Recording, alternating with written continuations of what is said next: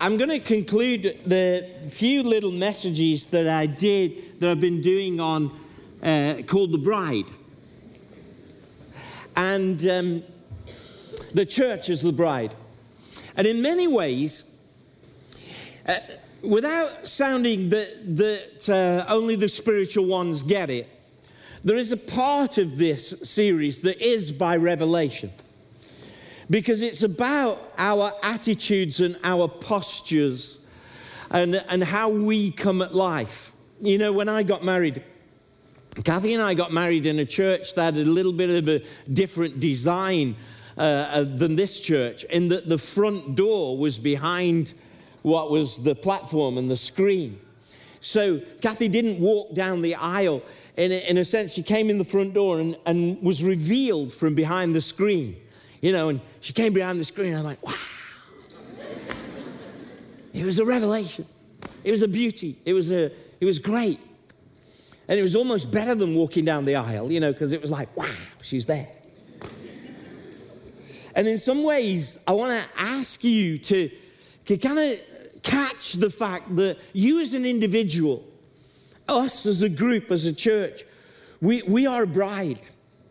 We have a deep connection with Jesus that is really important. You see, because how you come at life, how you posture yourself as a Christian and come at life is really important.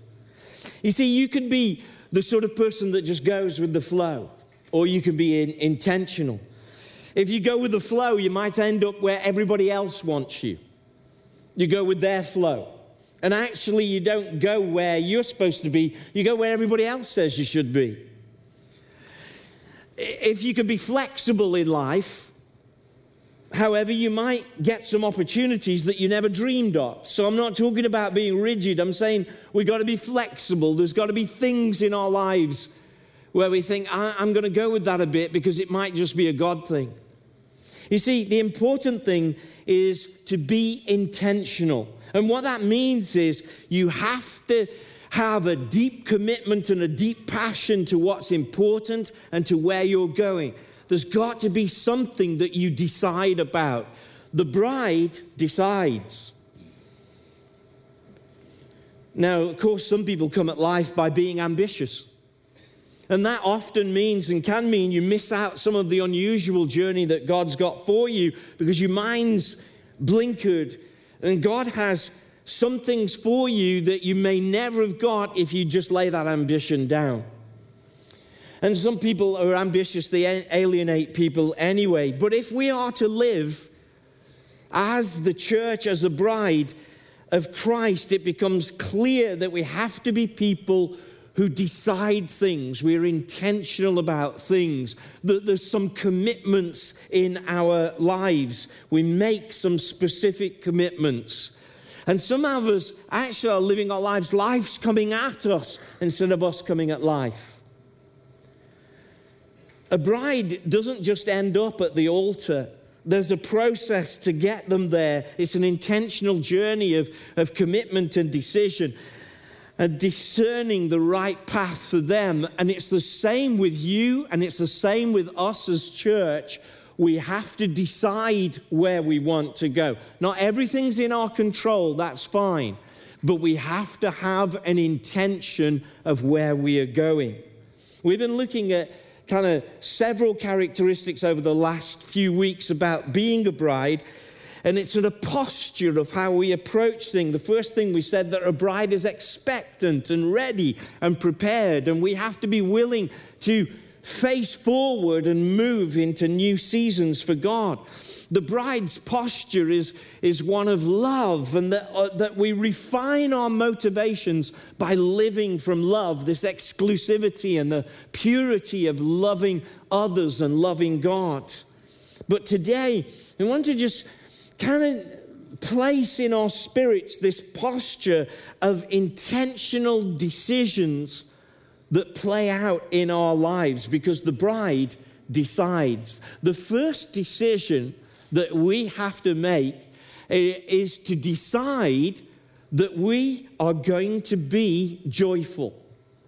Now, it might seem an unusual thing, but many of us think that joy is a response. And that joy is actually more of a fruit that you cultivate by your decisions and by the things that you allow in your mind. Now, you might not be able to be like Jackie Fleming, who's a kind of minister, a business entrepreneur. You might have seen her on the internet. She says this: I'm too anointed to be disappointed. I'm too blessed to be stressed. I'm too cheerful to be fearful. I'm too grateful to be hateful. What a great attitude.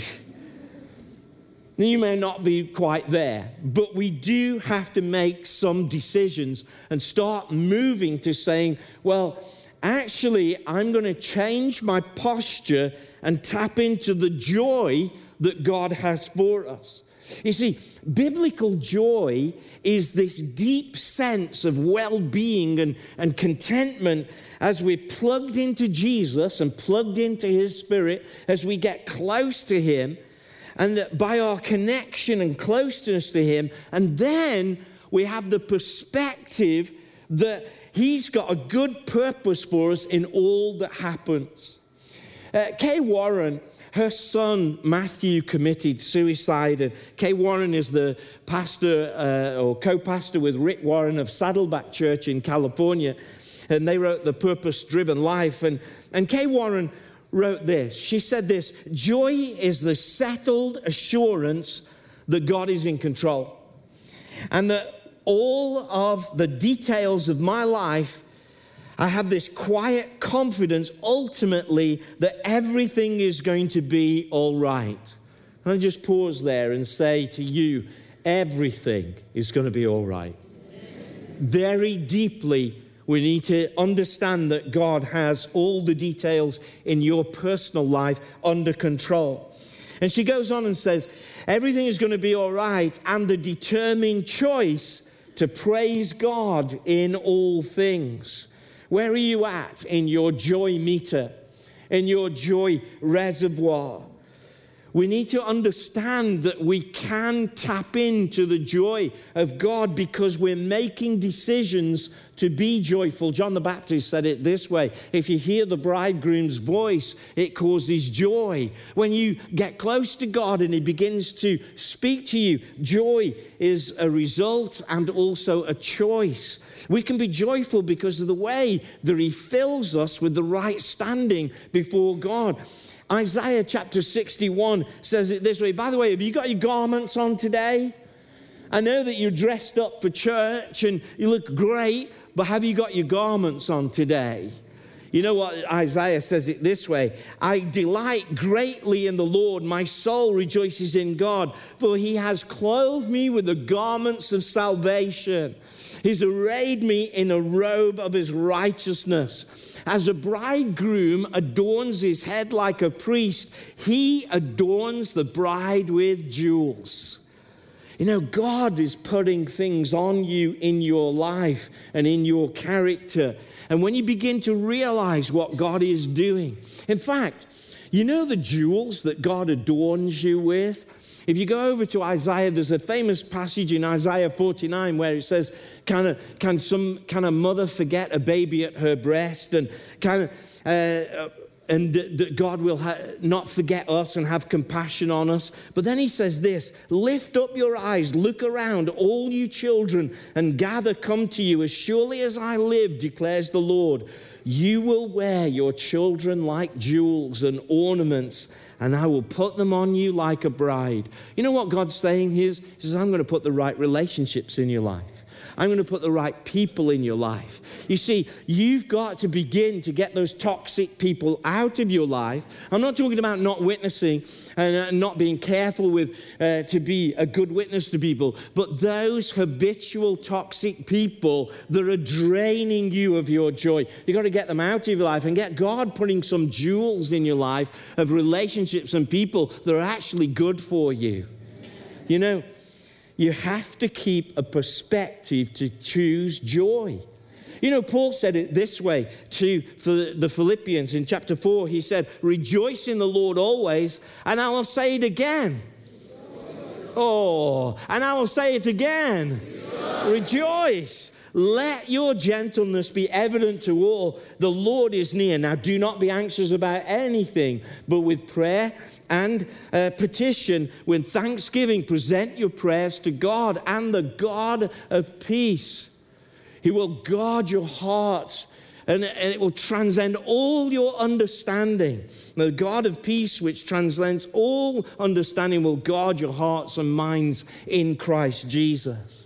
You see, you've got to begin to say to yourself, God, I want to get close to you, and God, I know that you're working on me. Do you remember what James said in the book of James? He said, consider it pure joy, my brothers and sisters, when you face trials of many kinds, because you know the testing of your faith produces perseverance. You know what he's saying, really? He's saying, God has got this, and He's allowing this in your life because in the future, you're going to need what He's producing now. So count it joy because God's actually working on you, because He can see down the road and you're going to need the depth of character that He's trying to do right now. So give yourself to that and say, you know what, God, I know you've got a plan for me. He goes on, James says, let perseverance finish its work so that you may be mature, complete, not lacking anything. Can you turn to your neighbor and say, rejoice in the Lord? And then turn to your other neighbor and say, and I'll say it again, rejoice. You know what? It's a decision. It's a decision to have joy. It's an attitude that says, I know you've got this. And I know some of you may have some difficult things. I know you've got this, Lord. And I want to draw close to you. And I am deciding that you're working on my life. And you choose the perspective that God has a good plan to grow me. And He knows me. Do you know that the joy of the Lord's your strength? Nehemiah said, after they were building the temple, he said, stop fasting, eat some good food, have some good drinks. They were probably non-alcoholic. Eat some good food. And he said, for the joy of the Lord is your strength. If you'll choose to say, I know God's got this for me. If you choose to seek a posture where you decide to acknowledge that what He has done and what He is doing in your life is better than your circumstances, you'll begin to sense that joy. Can I let you know that I was not interested in God or church. Never went to church. Just to assure you, I did get saved. But God, when I look back on it, I think, God, you found me. You drew me. I wasn't even seeking you, and you aroused my interest and sent people my way. There's been a thing over COVID where it says faith over fear. Not fear. I want to say to you, I would say joy over fear. That actually that does more ministry to people. If you're joyful in your workplace and you're settled in that, you're a greater witness. But actually, I want to say for your own mental health, if you will begin to say, well, God, I know you've got a plan for me. You're just working on me through this circumstance. Then you tap down by drawing close to Him into that joy. Your own mindset will change. And your health will be better. Seek a deep posture of deep-seated joy and decide to acknowledge what God has done. I am so thankful He saved me. I am so thankful He picked me out. I am so thankful that He's doing things in my life. How many of you are thankful for Banner's testimony, that God heals people today? You have to choose joy. You have to decide. The bride decides, I am moving in this mindset. And that doesn't minimize some of the difficulties you go through. It's okay to be sad at some things, but dig down into that joy. The bride also decides and discerns whom she will follow and whom she will listen to. And as church, there are many voices that assail us, and we have to have a thoughtful, processed decision of which voices we are going to listen to. You see, if you will say, I am going to decide, not, Lord, I'm not sure how I'm going to follow you today. That actually every day you say, actually, Lord, I'm following you. I want to go deeper. If you'll do that, it causes a focus in your life where you don't get blown about by every wind of doctrine and every wind of change. As an active following of Jesus. Did you decide to follow Jesus today? Or did you say, well, I showed up, I come to church? But did you have an intentional, Jesus, let's do this today. I'm with you today. You see, the bride assesses the bridegroom and says, yeah, that's the person I want to be with. And the church should make a daily decision to keep following Jesus. Not in a way where you kind of not building on your experience from before, but at least intentionally saying, I'm doing it, Lord. Jeremiah in chapter 2, verse 2, he says this. This is what the Lord says. I remember the devotion of your youth, how as a bride you loved me and followed me through the wilderness, through to a land that wasn't sown. And you know, there may be some people here where you have followed the Lord and you've been following him for a while, but you've come into a wilderness season and you're thinking, God, what is this season about? There are 3 important lessons of the wilderness that you need to pick up. Because you can have that joy even in the wilderness. But here's the first lesson.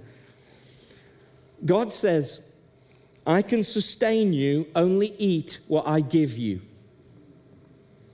When we're in a wilderness season, we're very tempted to feed our lives from other things and all over the place. But actually, the lesson of the wilderness for the Israelites was, I'm going to give you manna, and that's all you can have.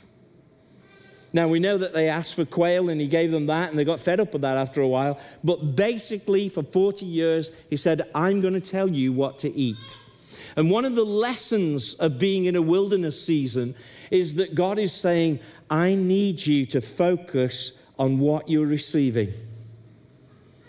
And don't try and go all over for everything.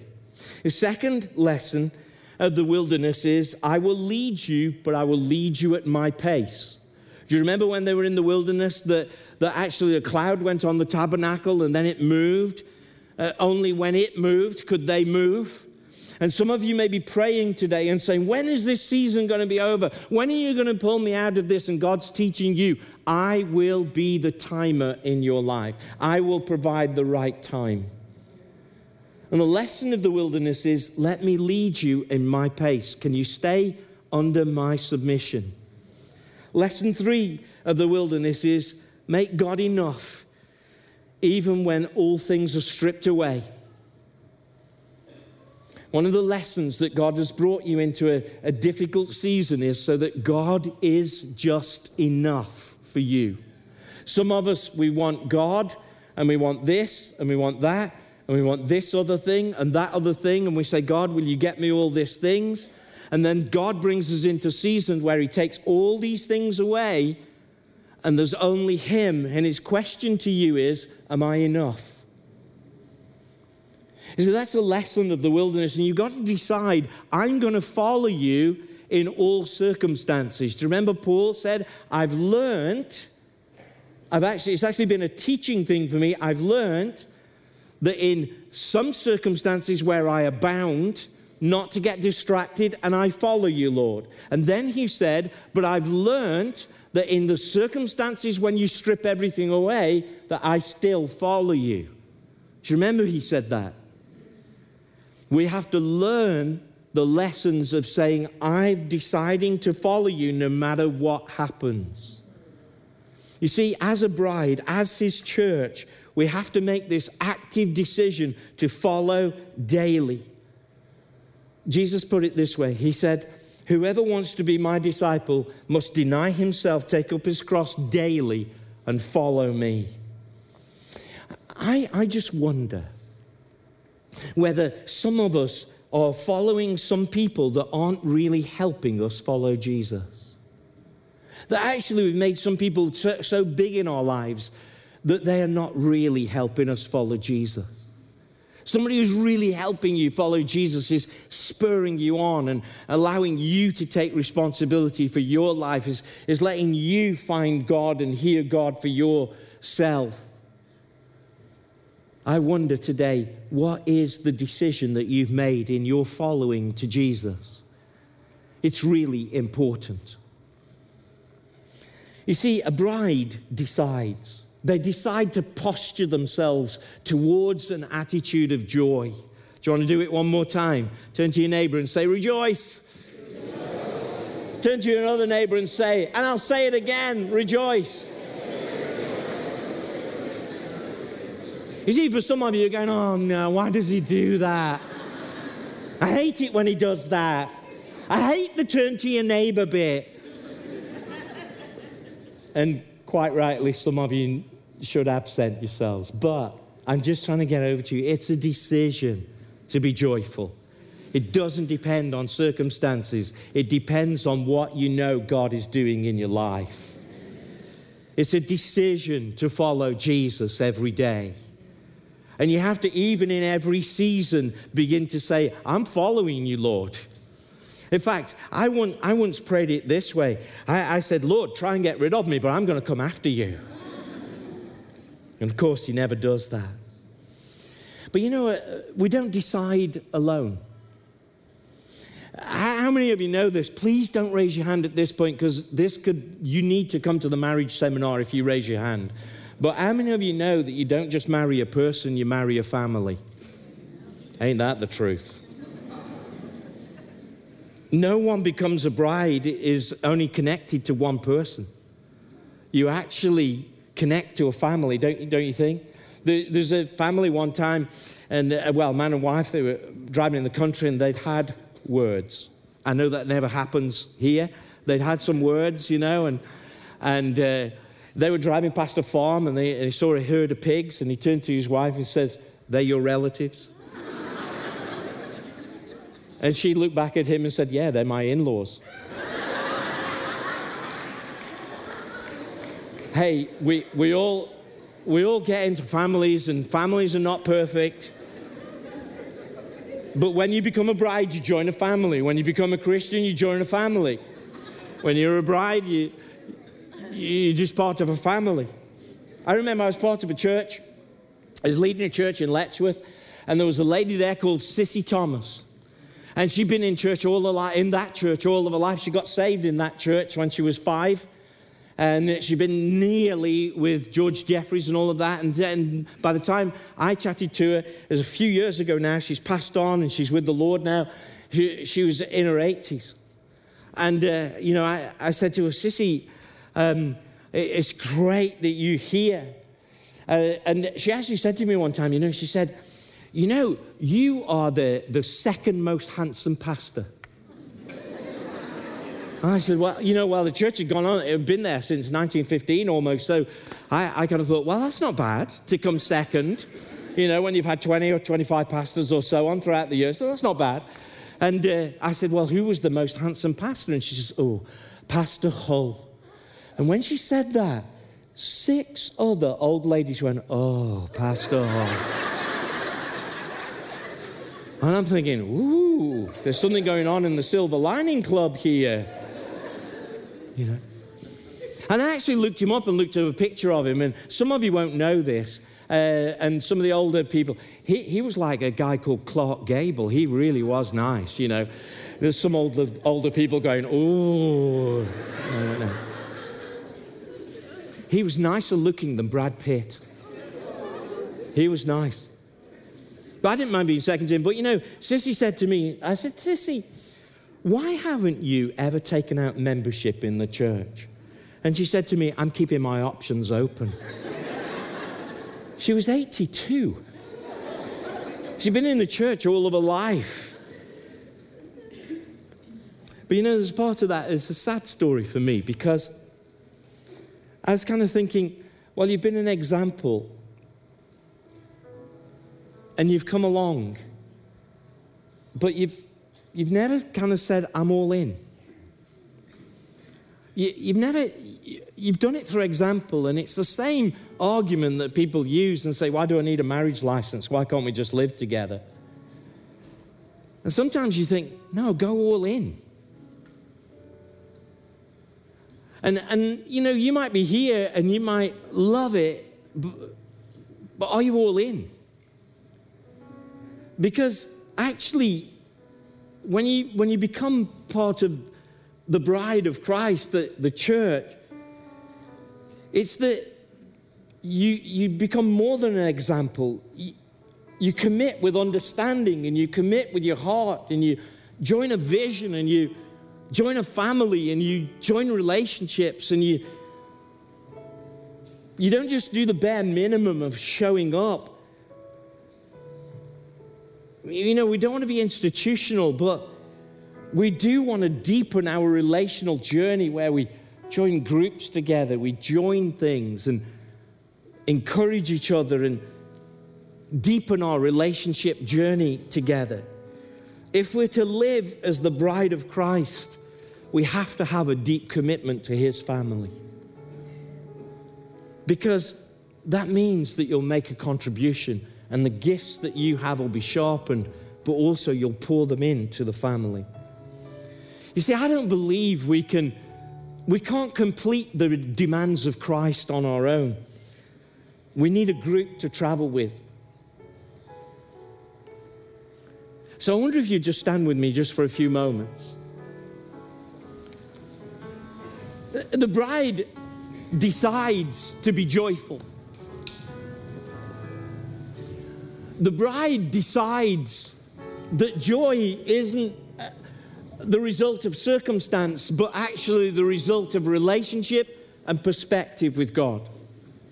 And actually, can I say to you that that's one of the best things you can do in your witnessing, is to be a joyful, even person. When Paul said, rejoice in the Lord always, and again I say rejoice, basically he was saying, don't be moody. Don't show up at work going, oh, tube was late, weather was bad. Welcome to Britain. If you're going to complain about the weather, welcome to Britain. But you have to choose to say, you know what, Lord? I know you're doing stuff. When you're a bride, you have to understand that you're part of a family. And every family, I want to say to you, you have to eat at the family table. Now, I know that there are some great ministries out there, and we honor those. But are you one of those Christians that listens to so much stuff that you don't even know the stuff you've listened to, because you've forgotten all the stuff, that because you've heard so much stuff, that there's that much stuff that you're actually on a buffet bar of stuff? I want to say to you, come and eat at the table, the family table. Not that you won't eat out at it. It's nice to eat out now and again, isn't it? And that's okay. We bless that. But families eat at the family table. Can you hear an amen? Amen. And, can I be plain about it? You need to get some teaching from here.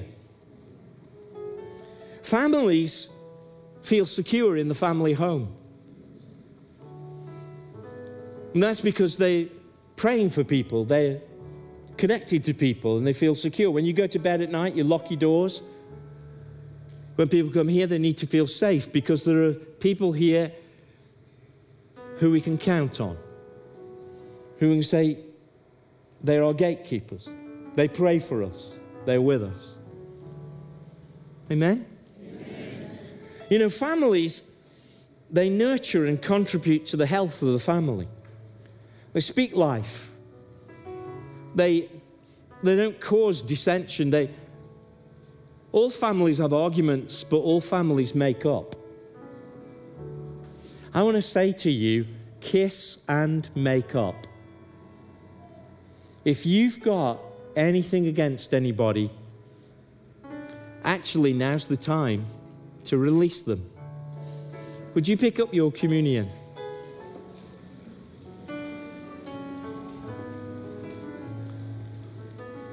Holy Spirit. And maybe you could just gather in threes and fours together, just right where you are. If you're able to do that, just turn around.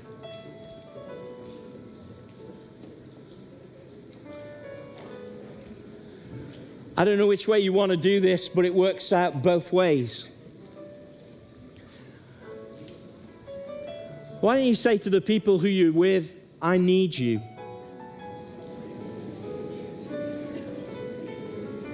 And then say to that, and then they get them to say to you, you need me. Because we're family.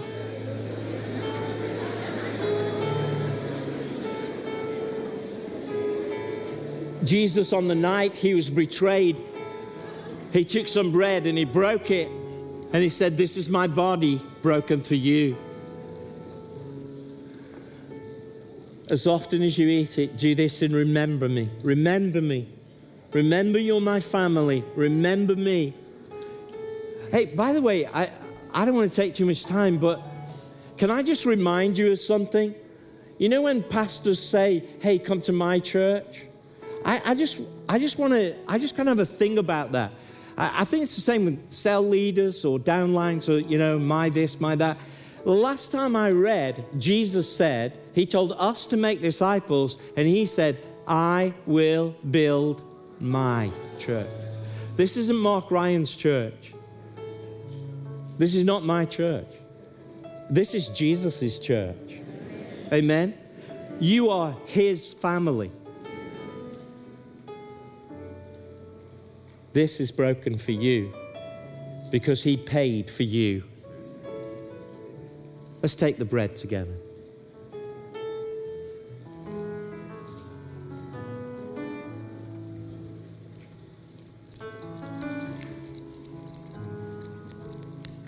And in the same way, he took a cup and he said, this is the new agreement for forgiveness of your sins.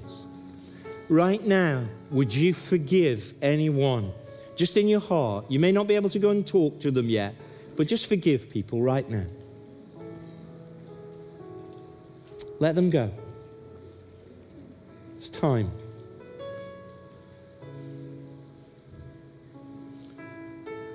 And as one family who have been forgiven, we now take this cup and thank you for the forgiveness. Let's take our cup together.